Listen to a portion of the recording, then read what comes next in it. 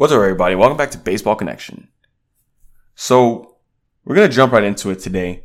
There are some arbitration decisions that have been happening. I don't really think anybody needs to hear a lot about the specific numbers, but arbitration basically is, for those who don't know, it's when a player and a team, they basically decide on what salary to pay the player. The player files at one value, the team files at one value, and they either come to an agreement or they go to an arbitration hearing.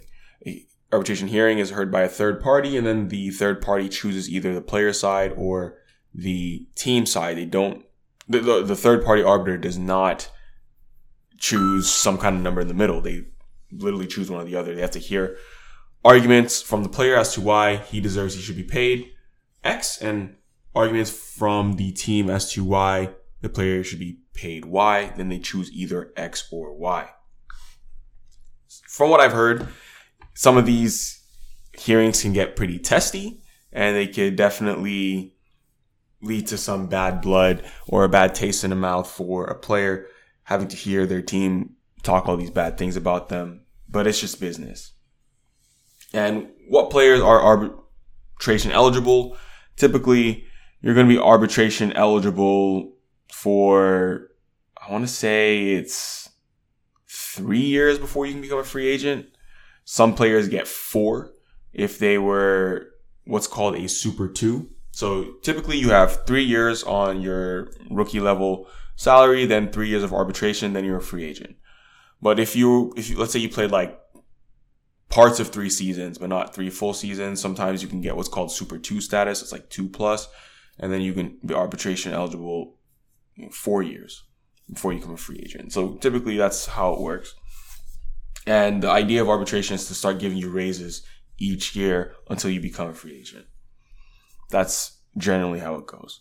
But for example, just some of the bigger names that were on there, the Padres avoided arbitration with Juan Soto because they agreed to a $23 million contract. That's a very high value. $23 million for arbitration, for a pre-free agent player is up there. Anytime you see someone north of 20, that's going to be pretty high. I remember the Red Sox reached a similar deal with Mookie Betts back in the day. Then they also avoided arbitration with Josh Hader, agreeing to a $14.1 million deal. So aside from Shohei Ohtani, so the record is Shohei Ohtani. He agreed to a $30 million deal with the Angels at the end of last season. That's the highest we've ever seen in arbitration. Soto just got that 23, so that kind of tells you that he's up there too. So he comes in above projection. He was forecasted to land at $21.5 million, but obviously the Padres want to keep him happy, and I think that's a smart move. But jumping into other news came out of Pittsburgh saying that the Pirates are re-signing Andrew McCutchen, a 1-year deal for $5 million. This is big news because Kutch is going back to where it all began.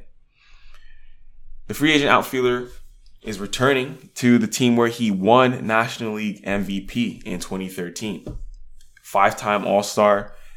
He's definitely going to get a hero's welcome in his return to PNC Park. The Pirates drafted him with the number 11 overall pick in 2005 draft out of high school. Came up with the Pirates and blossomed into a superstar.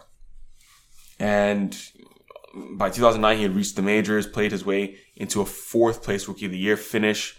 And we know he just kept getting better every year. 2013, when he won MVP, was the peak. The thing about Kutch is he signed an early extension with Pittsburgh. This is one of those things where he was really young when he signed it. It was a 6-year, $51 million contract with a club option for his 7th season. And obviously he ended up outplaying that contract, winning a MVP during that. And, Kutch hasn't really aged gracefully as he entered his 30s. He kind of lost a step as far as speed goes and hasn't been as productive at the plate. But he was productive enough in 2018 to land a 3-year, $50 million deal with the Phillies.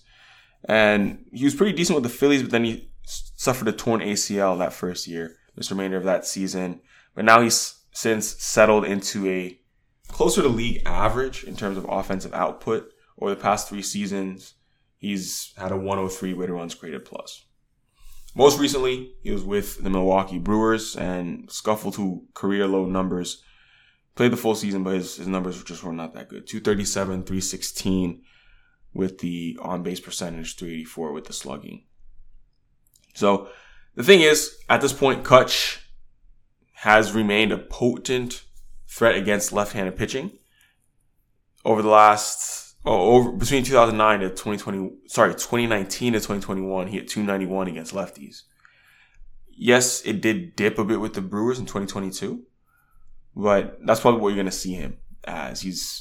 He was their primary DH in Milwaukee last year. So, I mean, the Pirates don't have a lot of talent on the roster anyway, if we're being honest. So, Kutch will get plenty of playing time. He may not even need to be a platoon guy. He can't play center field regularly anymore at this point in his career. But, expect to see him in like left field or something. Left field, DH. And he'll definitely be getting quite a bit of playing time here. In other news, the Reds have signed Luke Weaver. So it's a 1-year deal. Luke Weaver is a pitcher, first round selection of the Cardinals in 2014. And I mean, this is a pretty under the radar signing, but the Reds just need an arm. They went out and got him. It's not a whole lot. It's one year, $2 million for Luke Weaver. And last but not least, I guess I'll just kind of jump into some of the big names here. Ian Happ and the Cubs avoided arbitration.